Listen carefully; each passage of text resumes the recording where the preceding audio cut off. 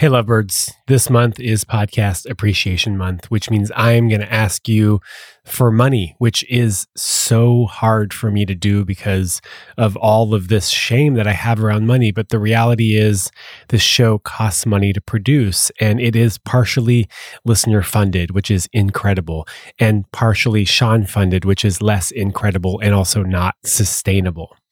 So if you believe in this work, and you want this show to continue, the best thing you can do is become a contributing lovebird by making a small but meaningful contribution that goes directly to the production of this show. Monthly contributions start for as little as $5 a month, or the price of a decent chocolate bar. Your $5 makes a huge difference in my life. And for everybody who has already donated, your support means the world to me. Thank you. Thank you. And here is your episode. Yeah, in certain contexts, it might be true, right? If we're on the battlefield, don't show your vulnerability. That's probably a good move. But the battlefield of life, I think, requires vulnerability these days, especially if you want great relationships.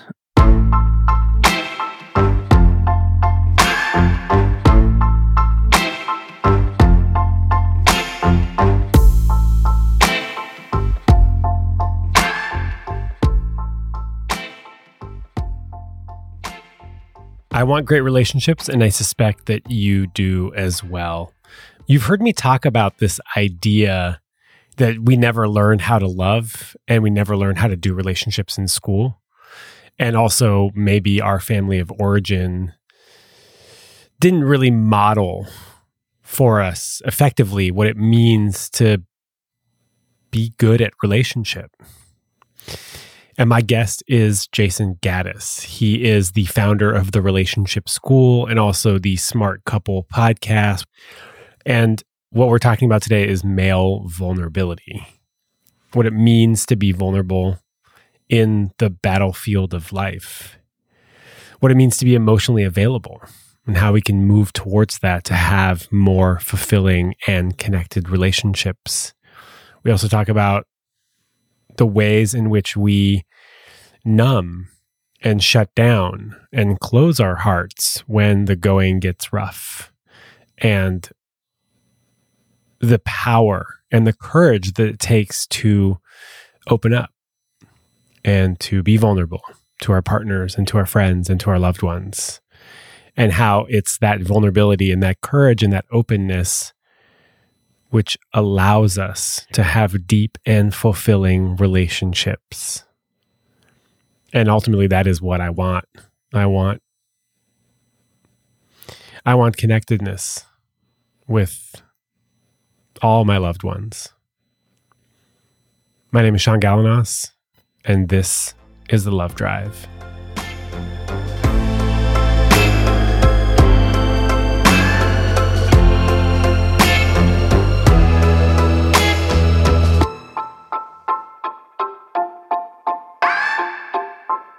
Sounds good? Yeah. Okay. Jayson, could you please introduce yourself?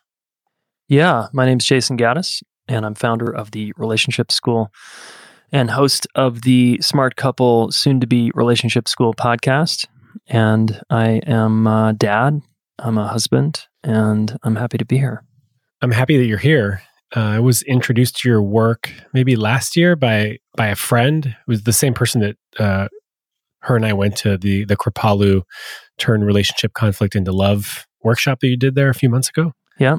And she introduced me to your stuff last year. And I'm just going to share this with you and with the Love Drive listeners that I felt really threatened by you from the get-go. Okay. And I was like, no, fuck that guy. I was like, I didn't know you. I didn't even really know your work, but for some reason, as a man, I felt threatened by you. Yeah. And it was just really weird because I often feel threatened by men who have the things that I want.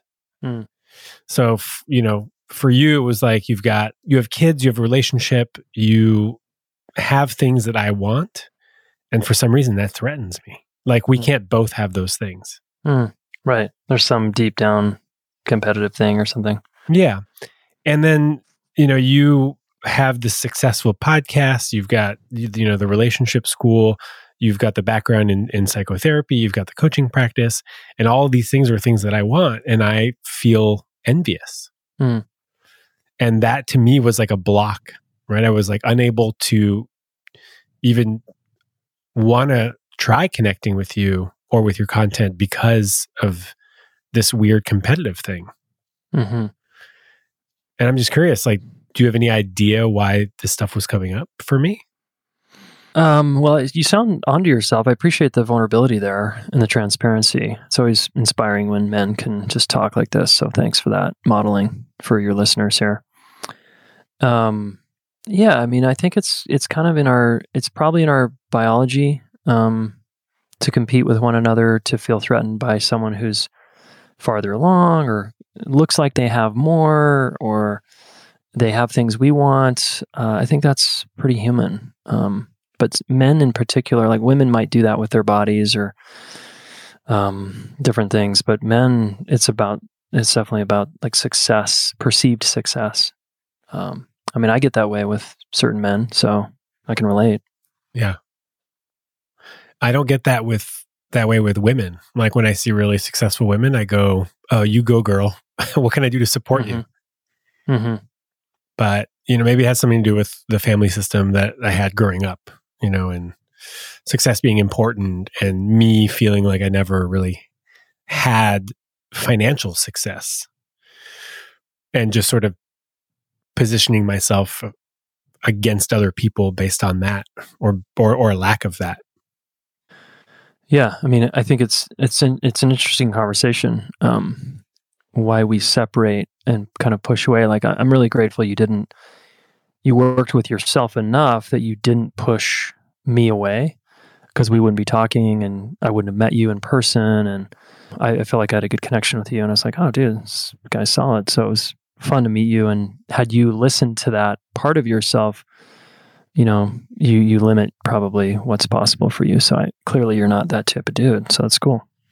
And when my friend invited me to Kripalu to do the workshop, immediately, the first reaction was like, definitely not, not going there. And then the other reaction was like, whoa, dude, maybe I could explore that and really find out what's that all about. And just go, because it means a lot to my friend and she really respects you and your work. And then I started digging into your stuff and really, really appreciating, the amount, the breadth and the depth of your work. And then when I showed up, like all that other stuff went away. It all disappeared. I was just going to ask you, well, yeah, what shifted? Was it just meeting in person, or what? Was there anything specifically you did to like kind of overcome the resistance? I mean, I just made a decision to go and explore just going to the workshop, trusting a friend, first of all. And then also going to see what would happen if I actually went, and would that like weird fake resentment melt away? And it did. Sounds pretty straightforward. Like you didn't have to do 10 therapy sessions or anything like that. No, I just went. And then it's funny, I kept on laughing to myself during the workshop because you would say something really profound, or I was really touched by something. And I would laugh at my own insecurities or this story that I had built up about you, and it's not based in reality. And I want to live in reality. Yeah. Thanks for that, man. Anyway, so that's just my little intro story. Cool. I got a lot out of the workshop, and I'm curious what led you to do this work. Yeah, a bunch of things, right? My family constellation growing up, my sensitivity, and then my years of posturing over that sensitivity for fear of rejection all of that led me into relationships with women where I was very emotionally guarded and was afraid to get hurt, because opening meant getting hurt. And I didn't know this at the time. I just thought women were annoying when you got close with them. And a series of many failed relationships brought me to my knees. And I was like, I think I'm the problem here. I don't think it's the women I've been blaming for 10 years. I think it's me. And that was really a shift in my life. That was when I took responsibility for this part of my life. And I really started to get my shit together and go on a path and a journey to discover who I was and what was preventing me from love, which is deep down what I really wanted. And then what was the path, right? I mean, at some point you realized that you were the problem. And then what did you do to start exploring that? Yeah. So I left a lot of my friends behind, went to grad school here in Boulder, Colorado at Naropa University, and didn't know anybody, and moved to a new town all by myself, and enrolled in therapy and started studying psychology and studying myself extremely closely, and eventually enrolled in like a group therapy type experience, another training where it was just all group work, and started meditating and started reading everything I could get my hands on about love, the mind, healing, wholeness, depression, anxiety, all of it. Men, what our problem is, why are we so guarded? Eventually met my wife, and through our relationship, started. It was the first relationship with an adult woman that felt like could meet me and call bullshit on me. Prior to this, none of the women I dated kind of had their own back in a way that could call BS on me, and that was always annoying, but also kind of nice because it let me off the hook. But my wife was different, and we just started trying to work it out. We were both studying to be psychotherapists, and we would just process our shit for hours, and it was really interesting for us. It was painful, but it was also fascinating, So all of that, and being able to, I found a great meditation teacher and started to learn how to be with my experience. I didn't really know how to be with my experience. I was medicating mostly with drugs and alcohol and extreme sports prior to that. And it was really nice to start to come back into myself. As I say, it was like coming home to myself. And I'd say relationship ended up being the main vehicle ultimately, but there were lots of things like therapy and meditation and group work and men's groups that helped me along the way. You mentioned being sort of struggling with your sensitivity growing up. Mm-hmm. What do you mean by that? Well, I was a sensitive, emotional, empathic boy, and I got the message from my environment that wasn't okay. And this is still largely how we treat boys. We tell them to act like men or tough it up or don't be a pussy or don't act like a girl. And so, little boys just put on a mask to not show too much emotion because then they'll get rejected. So I was that sensitive kid. And, if you're sensitive like me, then your sensitivity doesn't go anywhere. It's like no matter how much you try to compartmentalize it, it's still there. You can't burn it away. You can't get rid of it. It's just there. So, that made my relationship life and friends, social life really complicated, to say the least. Yeah. I was that sensitive kid growing up for sure. Yeah. I'm still that sensitive kid. Yeah, right. Yeah, and I really appreciate my sensitivity. It's my superpower, and it's something I really love about myself.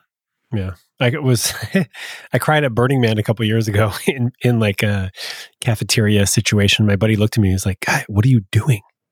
Like you can't be crying." And the message was, you can't cry in public, in front of all these people. And I just couldn't help myself. Also, I didn't really care. Nice. I get the impression that it's that vulnerability that really allows people like you and I to connect in a meaningful way. That's right. Yeah. Otherwise, we might be posturing and connecting that way and talking about something like the game or climbing. I had tons of great male climbing friends, but we didn't talk that deeply. I don't know. That was me back in the day prior to, working on myself. I was kind of trying in my own way, but I was always very thoughtful. But invariably, the conversation would come back around to the last climbing trip or the last climbing move or the wall we were about to do or, Yeah. Because that's where a lot of guys connect. Well, maybe that's why you stopped climbing. Well, like I said, eventually once I found personal growth and started understanding my own mind and the psychology of what was going on inside, that was way more fascinating than a rock with a crack in it for me. I still appreciate rock with a crack in it. I do too. And I appreciate mostly that just being out in nature. Nature is one of my happy places for sure. Yeah. I did an interview with the woman, Dr. Jordana Jacobs, and she studies the relationship between death and love. And the reason a lot of people gravitate towards extreme sports is because they are inherently very, very dangerous. And when you're practicing them, it's a form of meditation because you can't think of anything else but essentially not dying. Yeah. Yeah, I agree with that. And here's another take that for me, why I pushed myself so hard in my 20s with these extreme sports and kind of soloing things that I shouldn't have been soloing, and was because it was the only place I felt alive, because I'd go back home and I felt dead. Yeah. I can relate. Yeah. And I can also relate to having relationships with men that are fairly superficial. And I'm not that interested in furthering those relationships that much. Like it'll stay superficial unless one of us is willing to go deeper. And usually that's me. And it's not always reciprocated. Right. And a man who hasn't really worked on himself doesn't know what to do with you if you start going deeper and getting vulnerable. Because he hasn't been there, he can't really handle it or you. And so it's usually those are not very nourishing conversations. So I definitely temper what I share and how I share with those friends of mine that are more distant in that way. Mm. You and I both talk about intimacy and vulnerability and relationships and love. And I look at my audience, and it's a good majority of women that are engaged with the content. Mm-hmm. Is that the same? Are you seeing the same patterns with you? Yeah. Oh, yeah. Yeah. I'd say women are historically and still now leading the conversation around relationships. I think younger millennial men are getting a little more hip here and interested, because I think the great women out there are calling this element forward, saying, "Hey, we're the dudes that are like in their hearts and in their bodies, and want to talk about what's actually going on." And I think there's a real call out there for men to step up. And some men that are older, they're just maybe stuck in their ways. I don't know, but pain, usually brings us to our knees, like me. But it seems like younger men, I don't know what your take is. I don't know how old you are, but guys in their 20s seem a little more open to this stuff. What do you think about that? I wish I had access to men in their 20s. I don't know where they hang out. I'm in my mid 30s. Mm-hmm. And the people that are engaging with my content are women, 25 to 45. Yeah. And I'd love to figure out how to access more men. Mm-hmm. And I don't know how to do it. Yeah. I mean, this is maybe a longer conversation, but before I was doing the relationship school, I started a company called Revolutionary Man, and I was on a mission to change men. And I learned a lot in that process, and I did lots of men's work and men's retreats and men's trainings, and found men that wanted to do the work. So they're out there, but they're and I'm always really grateful when men are doing men's work or just doing work on themselves internally. It's always a hell yes for me. But I just, what I'm seeing out there is with the young millennial men who want to be successful in life, and they follow people like Tim Ferriss and Gary Vaynerchuk and sort of influencers like that. Those guys are making personal growth, I think, a little more hip. And I think that's having an impact on these younger guys. They're willing to read books. They're willing to look inside. They're willing to talk about what's actually going on internally. That's just my assessment. And it's not necessarily firsthand, other than a few guys here and there and that I know, but just what I'm observing from over here. Yeah. I guess I was taught as a man that vulnerability was a sign of weakness. And to show weakness is could be damaging. Yeah. And I'm curious, how do we reverse this message? Because it's not true for the most part. Right. It's not true. In certain contexts, it might be true, right? For on the battlefield, don't show your vulnerability. That's probably a good move. But the battlefield of life, I think, requires vulnerability these days, especially if you want great relationships and you want to be a great leader in your business or great CEO or boss. You gotta have a heart, But how do we reverse this? To me, it's all about boys. It's how we raise boys. So if we can raise boys differently and continue to protect their vulnerability and say, yes, more of that. Yep, cry. Yep, do all you want there. Yep, and get back up and get back in the game. Do both. I think we're going to raise more relationally, emotionally intelligent leaders who, ultimately are going to be the guys having successful marriages in their 40s. Mm. There's a book called Boys by Rachel Gisa, who's an author in Toronto. Have you heard of her? No. She did a lot of research on exactly what you're talking about, supporting and nurturing young boys and modeling healthy, vulnerable relationship strategies and how to show up authentically and how that affects them long term. Mm-hmm. And the research is there. It makes more authentic and empathetic boys and men. Yeah, exactly. And I mean, if women are like craving for like great men, then that have hearts and are connected to their vulnerability, then let's talk to parents and schools and all the people who are raising boys, and let's that's again where the conversation needs to be, in my opinion. And aren't you doing some of that work with the relationship school? You could say we are. I'd say it's not direct. I mean, that's one of my side secret projects, is to change parents and how they raise boys.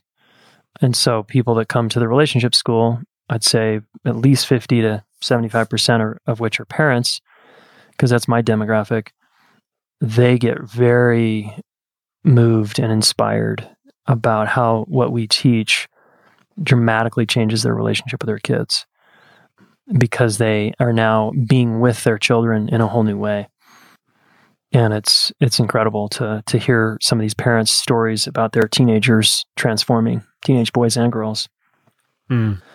Yeah. So, we're doing it. We're in a couple high schools, doing pilot programs with high school seniors and juniors on learning a relationship class, kind of a psychology of relationships.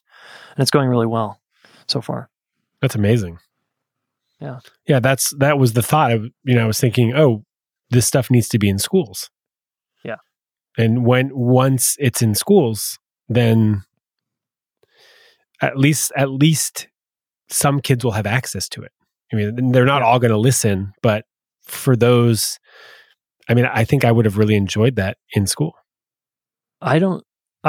Maybe would have, but I don't know if I was ready. I might have made fun of it, even though I secretly wanted it. I'm not sure, but had the marketing been right, or had there been a mentor, like a really cool teacher that was like teaching it, I probably would have been there. I was described as rambunctious, outspoken, the class clown, and maybe obnoxious. These are all words that like teachers had written in my report card. Yeah.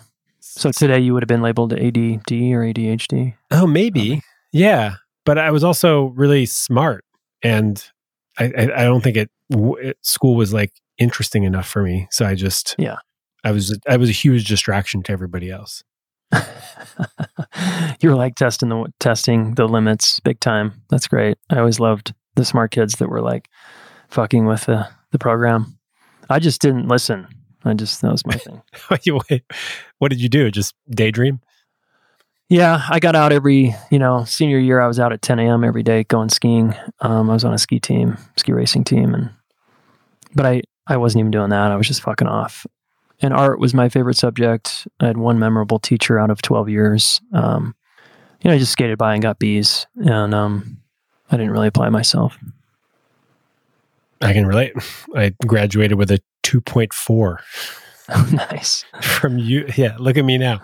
From UC Santa Barbara, barely graduated. But that's because I was self-medicating with drugs and alcohol from the age of 15 to 25. Because for me, life was too complicated and I had too many emotions that I didn't know what to do with. Mm-hmm. And I didn't have anybody to show me what healthy behavior looked like. And so I tamped it down, like I definitely medicated. And whenever I smoked pot, it dampened my emotions almost completely. Mm-hmm. And then I can just, I can connect with people on a superficial level, but it wasn't painful.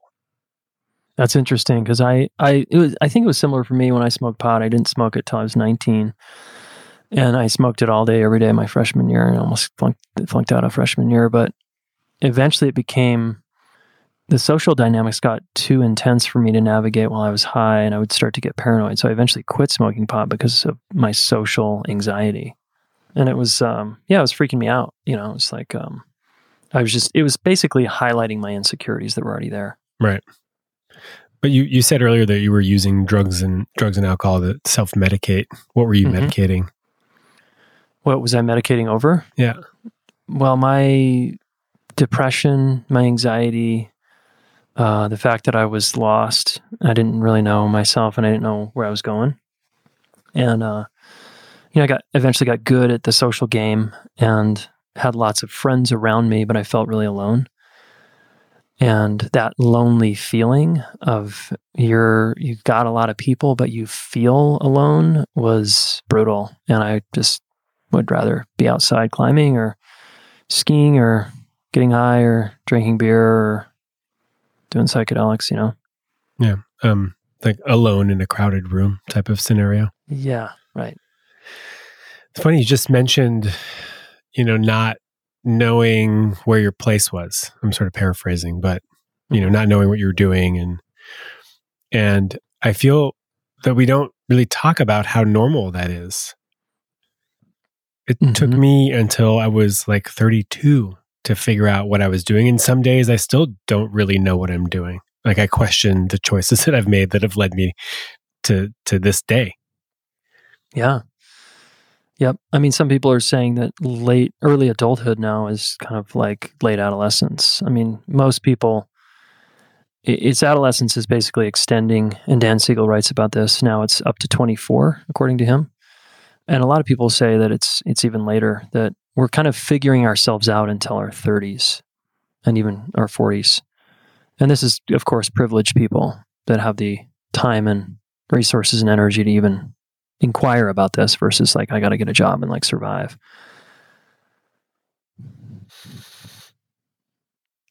I always struggled with what I was going to do because of course I came from a place of privilege. Like if my father was a baroque cobbler, I was going to be a cobbler because that's all I knew. Right. Mm-hmm. But now there's so much possibility.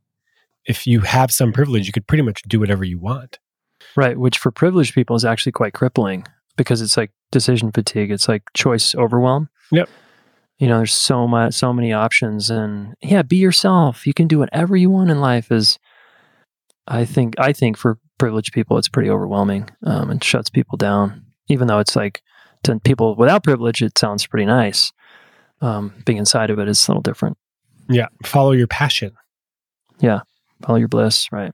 Yeah, which I think is not great advice because it's really hard to make a living out of following your passion. Yeah. I mean, that's what a lot of people sell. And I think you can do it. Ultimately, I think the most fulfilled people are the ones who are living their purpose and their mission in life. But it's a journey to get there. It's more of like a hero's journey, as Joseph Campbell says. It's like slogging through the weeds. It's making lots of dead ends and failing multiple times. It's trying a bunch of different shit. It's moving around a lot. It's traveling. It's like finding yourself is really intense. And that's why I love relationships so much, is because it's pretty immediate in terms of a reflection of who you are. Mm. Yeah, and I can imagine that when you are going through your hero's journey, right? You're slogging through it and you're failing and you're failing and you're failing and you're pivoting and you're wondering what the fuck you're doing. It must be really nice to have somebody there by your side to support you through that journey. Yeah. Yeah. When you're feeling lost or down or you don't believe in yourself. Yeah. And it's also helpful to have someone who triggers you and is, your true colors come out, and you can't hide from your true colors. Like when you're being an asshole in your own house with your partner, that's hard to hide. And it's like, oh, this is part of me too. And a lot of people want to run away from that and not admit that, because then they go back to their friends and, yeah, we're great, everything's great. When it's the more true statement is, yeah, we're not great, and I don't know myself, and I'm kind of don't like myself, and I act like a complete asshole when I'm triggered, and I don't know how to do this. That's way more vulnerable. I've always said that I don't really grow unless I'm in relationship, because it's a mirror. Mm-hmm. Like my friends don't call me out on my stuff. I mean, they will if it's like really egregious, but the little stuff, they'll just take a week off or whatever. Mm-hmm. And I also feel like that's why I've been single for a long time, is that I'm, part of me is really scared of a relationship where I have to deal with a lot of, the unsavory parts of my character and my personality. Yeah. Yep. Give it a few months, few years, and all that would come out. And that's the beauty of partnership. I both want it desperately and also really terrified that I'm not going to be able to step up, that I'm not worthy of it, that I don't have the tools required to make it work. Yeah. There's a lot of fear there. Yeah. And you're working with that currently? Yeah. I'm doing this work, and I'm working with a therapist. But we've been working together for a couple of years now. But how it goes with therapy sometimes. Like, I'll come in and one day I'm talking about career fear or aspirations, and then it's body image stuff, and then it's relationship stuff, and then it's family of origin stuff. And, therapy for me is always, it's a long game. Mm-hmm. So I'm working on it that way. And I'm also trying to stay connected with people that I'm dating. If I am dating, I try to stay connected rather than the old patterns of cutting when the thing doesn't seem perfect, or when it doesn't work for me exactly in the way I want it to work.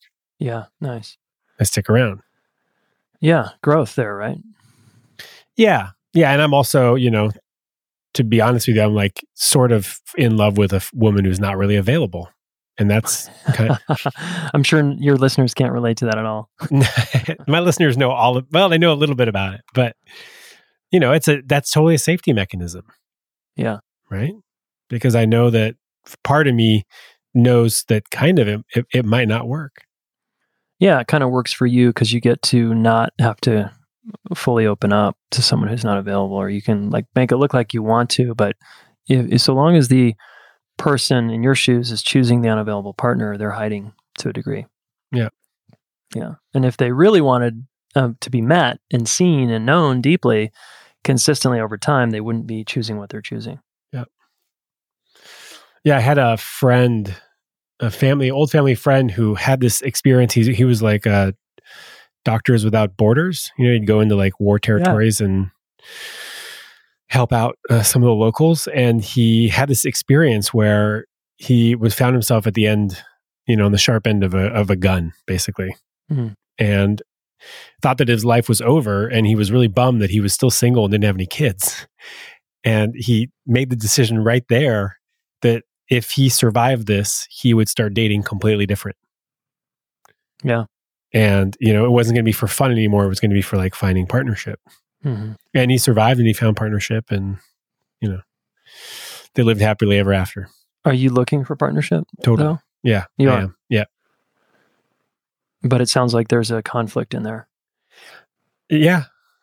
I mean, there's a person that I would like partnership with who's not who's not available yet. I'm like that guy who's like kind of waiting around. I just never thought I would be that person who's waiting for someone else's relationship to end. Yeah. But I'm also trying to be kind with myself that is where I am. Right. And that's okay. Yeah. You're not judging yourself like, you're not doing it right. You're doing it like the classic guy sort of inner voice. No, I'm looking at myself with compassion. Like, yeah, okay, you like this person and you'd like to explore what partnership with them looks like. And right now you have to stand by if that's going to happen. Mm-hmm. So I'm just going to stand by for some time until the pain gets too much. And then when there's pain, that's when I change. Yeah, that's how most people do it. Yeah. You did, recently you did a sort of informal poll of your social media. I love this, by the way. What women want from men and what men want from women. Yeah. And you're currently doing sort of like a podcast series on this stuff. And I think it's so valuable. And one of the things that women want from men that's sort of at the top of the list is emotional availability. Yeah.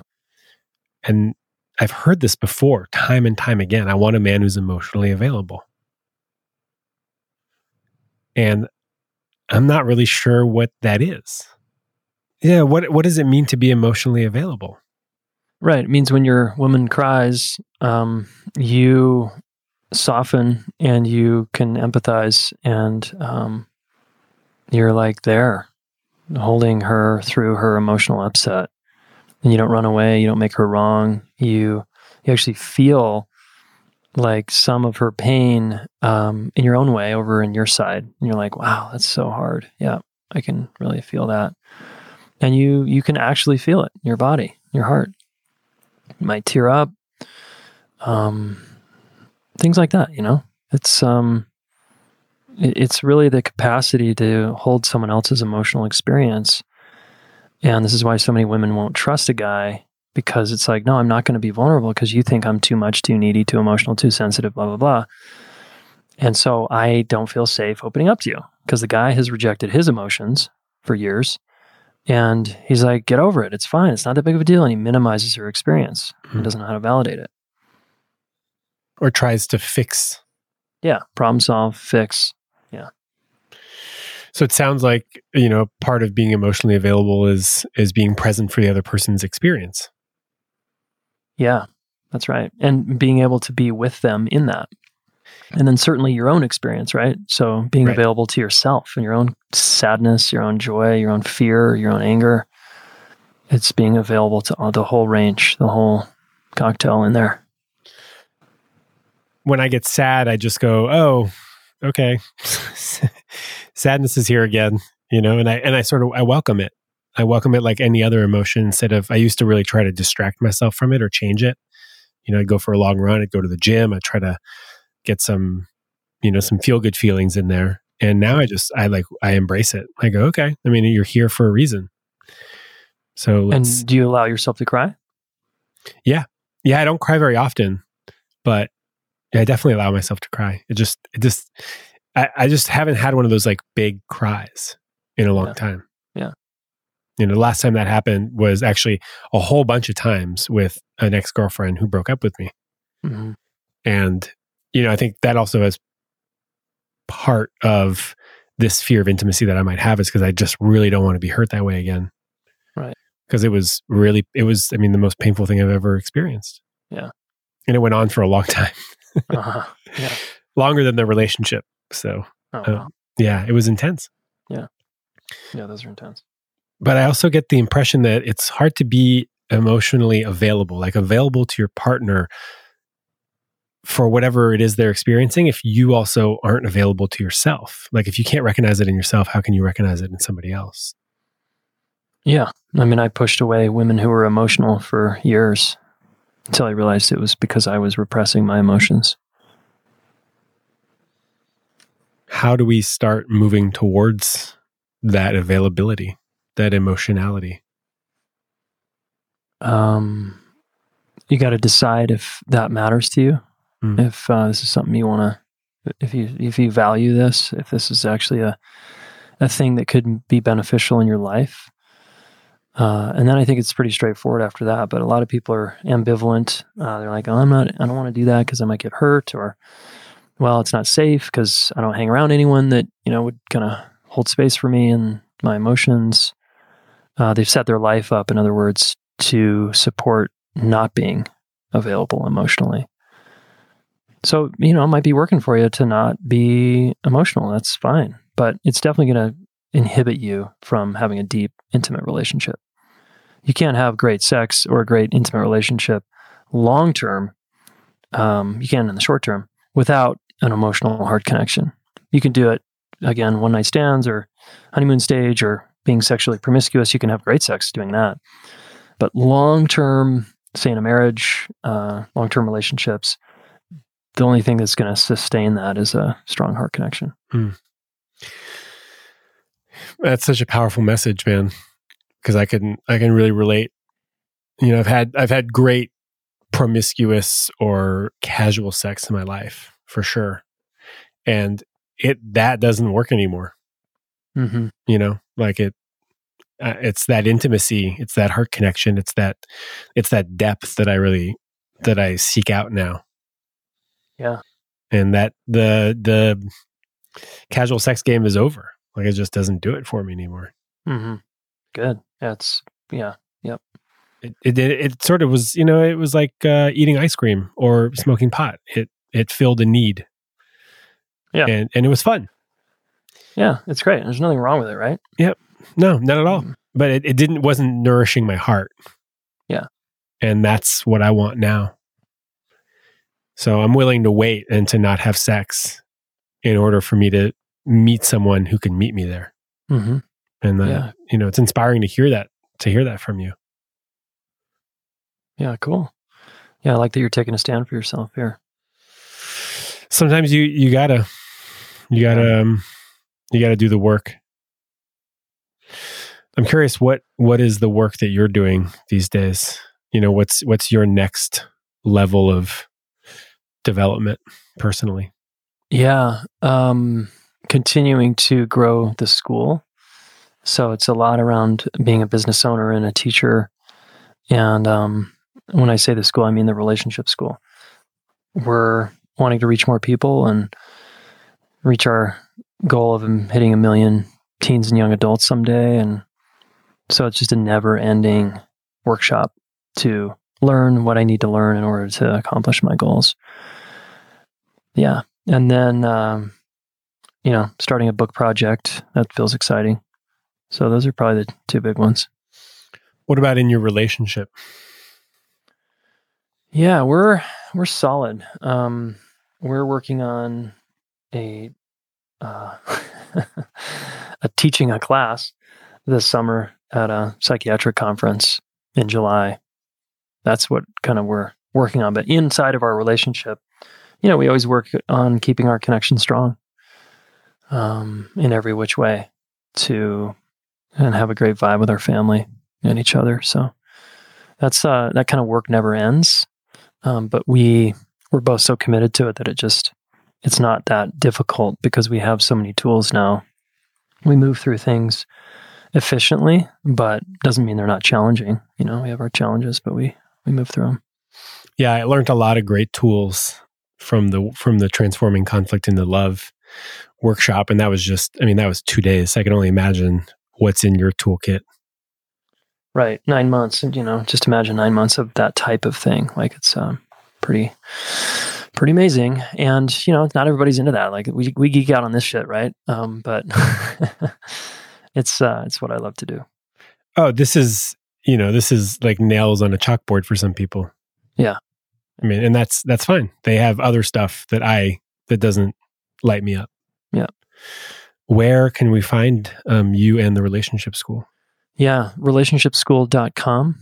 And currently our podcast is on iTunes, Stitcher, Spotify, and it's called The Smart Couple, but we're changing our name to the Relationship School podcast here shortly. So depending on when this comes out. That's the relationshipschool.com. That's where it all happens. Yeah, that's where we are. And there's different trainings you can find on there. And I'll be back at Kripalu next year, 2020. I'm stoked. That was awesome. I really liked that workshop, and I'm glad that people are getting these tools. And at the Relationship School, you have coaching programs? Is that right? Yeah. So we train people now to be relationship coaches. And then we also have coaches that have been certified by us that people can hire. They're on our website. We have 3 levels of our coaches training, level 1, 2, and 3. And we just certified 12 level 1 people this last weekend and 6 level 2 people and 1 level 3 person. So, and our next enrollment starts in August. So there is support out there for people who want to do this work. Absolutely, man. And if you're not big on therapy coaching, you might try coaching, relationship coaching specifically. Because I come from a therapy background and it's super useful. And we stick to coaching because we want results and we want to get people results. And yeah, there's just different techniques we use. If you could describe what love is to you, we're going to end on that note. It's challenge and support. I always love these answers. They're always so different. Thank you so much, man. I really appreciate your time and your work and your presence. Yeah, man. Good to connect with you, Sean. Great meeting you in Kripalu, and look forward to when this comes out. We'll promote it. Let's climb some cracks together one of these days. Dude, that would be so fun, especially if I get back into it.